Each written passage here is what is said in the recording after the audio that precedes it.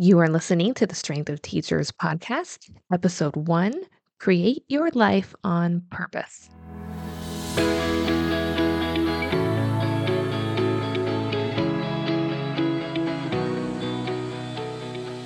Welcome to the Strength of Teachers podcast. Together, we work to strengthen teachers from the inside out. My name is Brenna Nelson. I am a longtime classroom teacher turned certified life coach. Join me here each week for practical applications and real-life solutions to the unique challenges of being a classroom teacher in today's world. Whether you are just beginning your teaching career or you have been in the classroom for 30 years, you have untapped strength within you. I can't wait to help you discover just how strong you are. You are capable of creating the exact life you want in and out of the classroom. I am here to help. You ready? Let's go.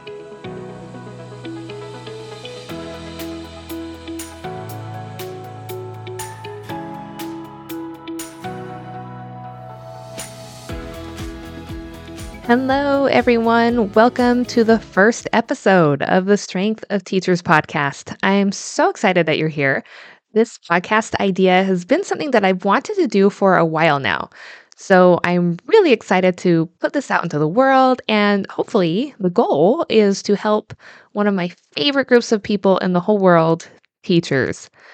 I suppose I should introduce myself. My name is Brenna Nelson. I am a former middle school language arts teacher turned certified life coach. And now I get to work in this capacity to help teachers create the exact life they want in and out of the classroom. This whole concept of life coaching hasn't always been on my radar, to tell you the truth. I first heard about life coaching when a friend recommended a podcast to me. This was years ago. I had really little kids at the time. My oldest was 3, my youngest was 1, and I was pregnant with my third. And I was struggling to juggle all the things: career goals, personal goals, relationships, trying to figure out how to be a mother. Everything just felt really heavy to me. So my friend one day said, "Hey, you have to go listen to this podcast. It might help you." So I did, and I was blown away by what I learned on that podcast. It completely changed the way that I viewed myself and my roles and those around me and the world, and I loved it. So fast forward a few years, and this is now the very beginning of 2020, pre-pandemic. And this life coach that I had been listening to was opening up her coaching program. That month, they were focusing on how to help your kids. And I thought, that sounded good. My kids were older and experiencing new challenges that I hadn't figured out how to manage, so I figured, why not? And I wasn't expecting too much, to be honest with you. I had listened to coaching podcasts for years and figured I knew a lot about what life coaches teach. I was absolutely not prepared for what happened when I joined. So the podcast, which was incredibly helpful, focused on the theoretical side of emotional and mental wellness. But the coaching, like the actual application of the principles, was exponentially transformative. I was again blown away by the power of coaching. And from that moment, I was obsessed. I was a huge believer in this work, and I wanted to share what I was learning in this program with everyone around me: my husband, my mom, my friends, my kids, my teacher friends. You know, like when you try a new restaurant or something that you love and you just feel like you have to tell everyone to go out and try it. That was me, but with coaching. So then what happened? Pandemic hit, right? And we all know the many unforeseen challenges that came with that. And I think it was especially challenging for teachers, as you know. And during that challenging time, I was so grateful for the tools and the knowledge that I had gained from being in this coaching program. And as the challenges persisted and I continued to watch so many people in the educational world struggle, I kept thinking, oh, if we all just had life coaches, we could tackle these challenges so much better. And I wondered, why doesn't every school have a certified life coach on staff to help their teachers? Eventually, after these thoughts had been rolling around in my mind for a long time, it occurred to me that I could be the one to do that. I love this work and I love teachers. Why not me? So I did it. I enrolled in the coach certification program at the Life Coach School, which in my opinion is the absolute best one out there.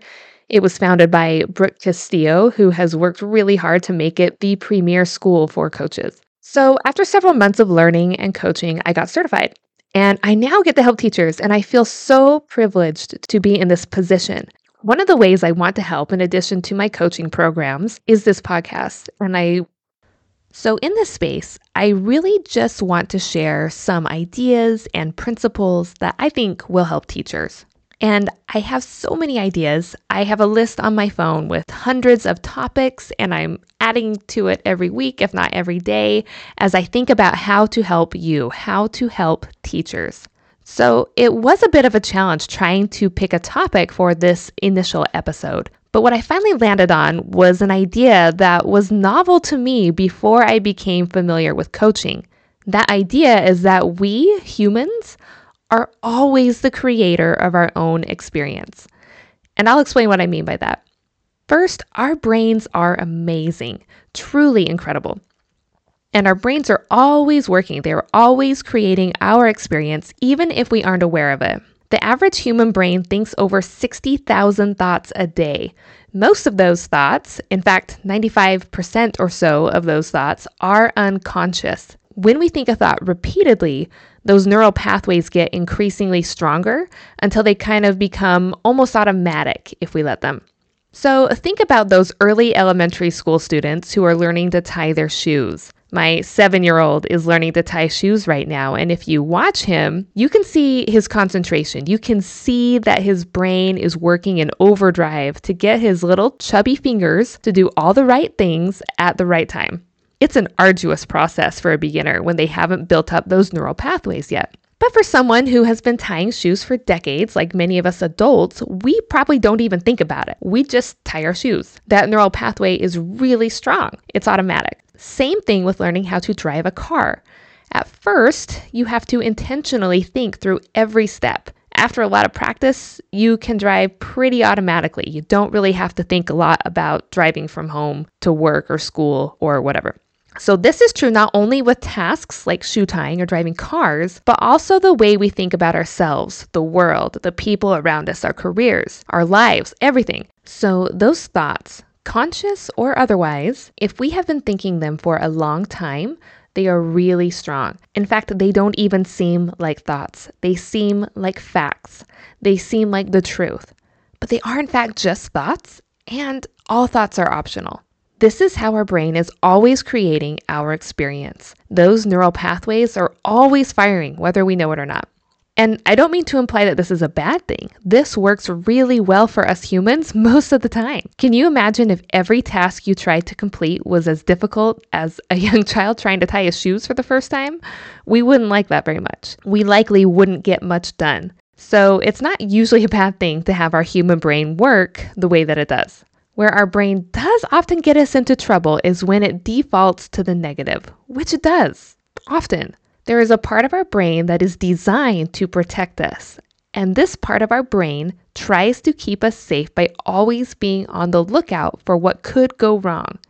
It is constantly scanning to find the problems or potential problems. Again, this is not always a bad thing. It helps to keep us safe. We don't want to put ourselves in a position where we are in real physical danger. But this part of our brain can have us focusing on the negative to a point where it becomes problematic. Most of us are not usually in physical danger. Most of the time, we are physically safe. But in the absence of real danger, our brains point out what is wrong with ourselves or our lives or those around us, and our bodies respond the same way as if we were in immediate physical danger. Why does this happen? Because our thoughts create our emotions.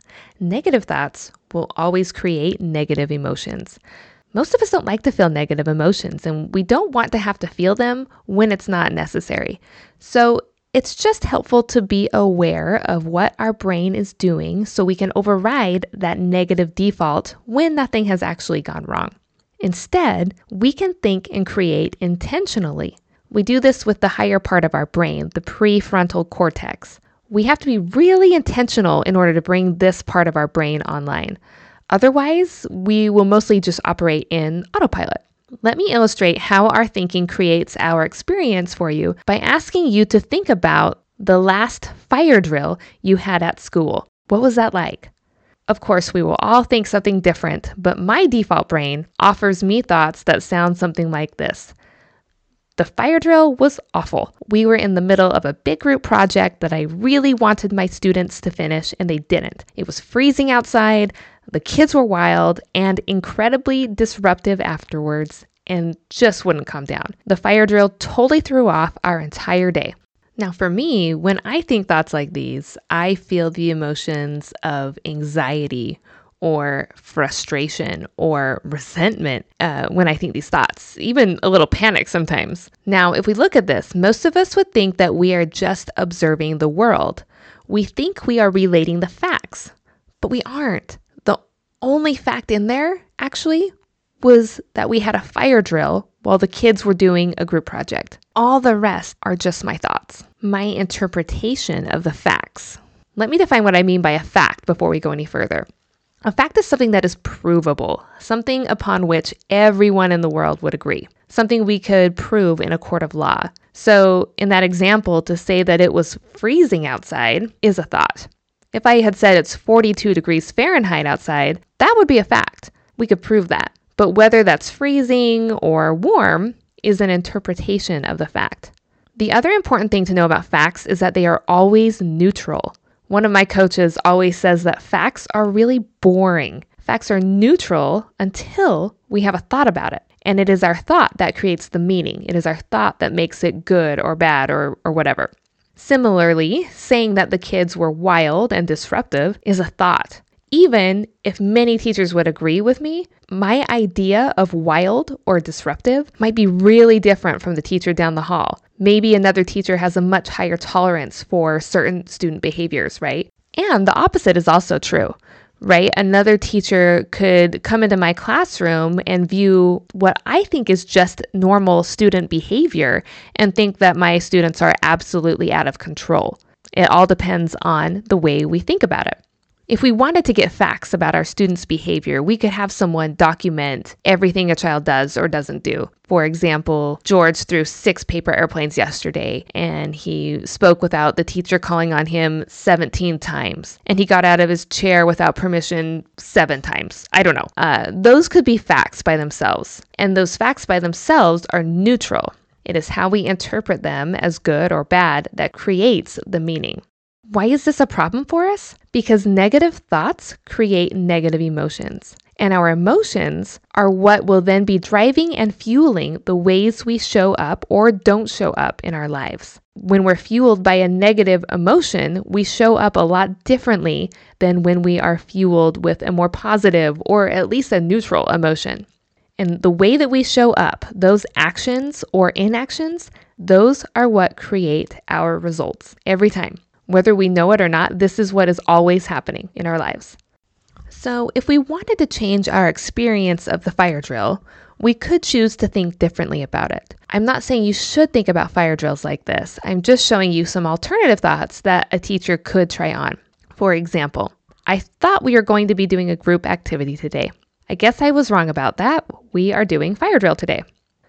I wanted to do that activity today, but I guess we can try it tomorrow. It does disrupt what I had planned, but we can shift some things or drop them altogether. The kids were really talkative today. Maybe it was scary for them to have a sudden fire drill. It might have been really challenging for them to refocus after going outside unexpectedly. Must have been tough for them too. Even though the fire drill was disruptive, at least we all now know what to do in case of an emergency. I'd hate for anyone to get injured in a school fire, even if the practice is annoying. These thoughts create emotions in me that are more like disappointment or acceptance. Notice that in none of these thoughts was I thinking, yay, fire drills! I love fire drills! That to me feels like toxic positivity, which is not at all what I am suggesting we do. We don't always want to think positively about our circumstances, and that's normal and okay. So while maybe some teachers do genuinely get excited about a fire drill, I have never thought about a fire drill that way. And if I tried to, it would not be believable to me. Some of the other thoughts that I just offered sort of neutralized it a little for me. Those thoughts take some of the drama out of the fire drill. It would have been really challenging for me to teach well with the emotions of anger or frustration or panic driving me. But from the emotion of disappointment or acceptance, I can continue on with my day without feeling like the entire world is falling apart. And from that emotional space, I can see that it was unfortunate. I wouldn't have chosen it. I didn't like it, but there is still a way forward. It changes the experience for me. I don't have to spin in frustration or anger and despondency if I choose to think about it differently. Again, I'm not saying you should think about it this way. I'm just trying to show you how what we think creates our experience. And this is not to say that there aren't real challenges. This is not gaslighting. I'm not trying to tell you that you are imagining your struggles. And I know that most of us have challenges that may feel more difficult than the example that I'm using. I realize that. But what I am saying is that if we are going to handle those difficulties, whatever they are, in a way that will best serve us, it all starts with our thinking. So how do we do this in real time? How do we bring our prefrontal cortex online and stop always defaulting to the negative? I will say that it does take practice and it takes time to train our brains to think a little bit differently. The first step to changing the way we are thinking about a circumstance is simply awareness. Most people just aren't aware of their brains and their thoughts, and that's okay.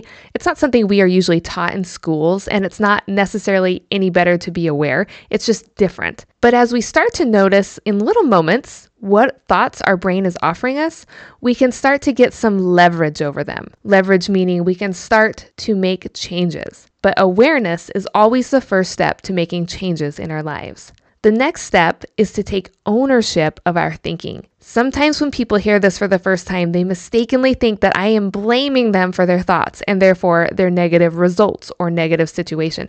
And that's not it at all. You always have good reasons for thinking the way you do. So don't start judging yourself for it. That is not helpful. But we do want to take responsibility. We want to recognize that we are creating our experience with our thoughts. And this is not a bad thing.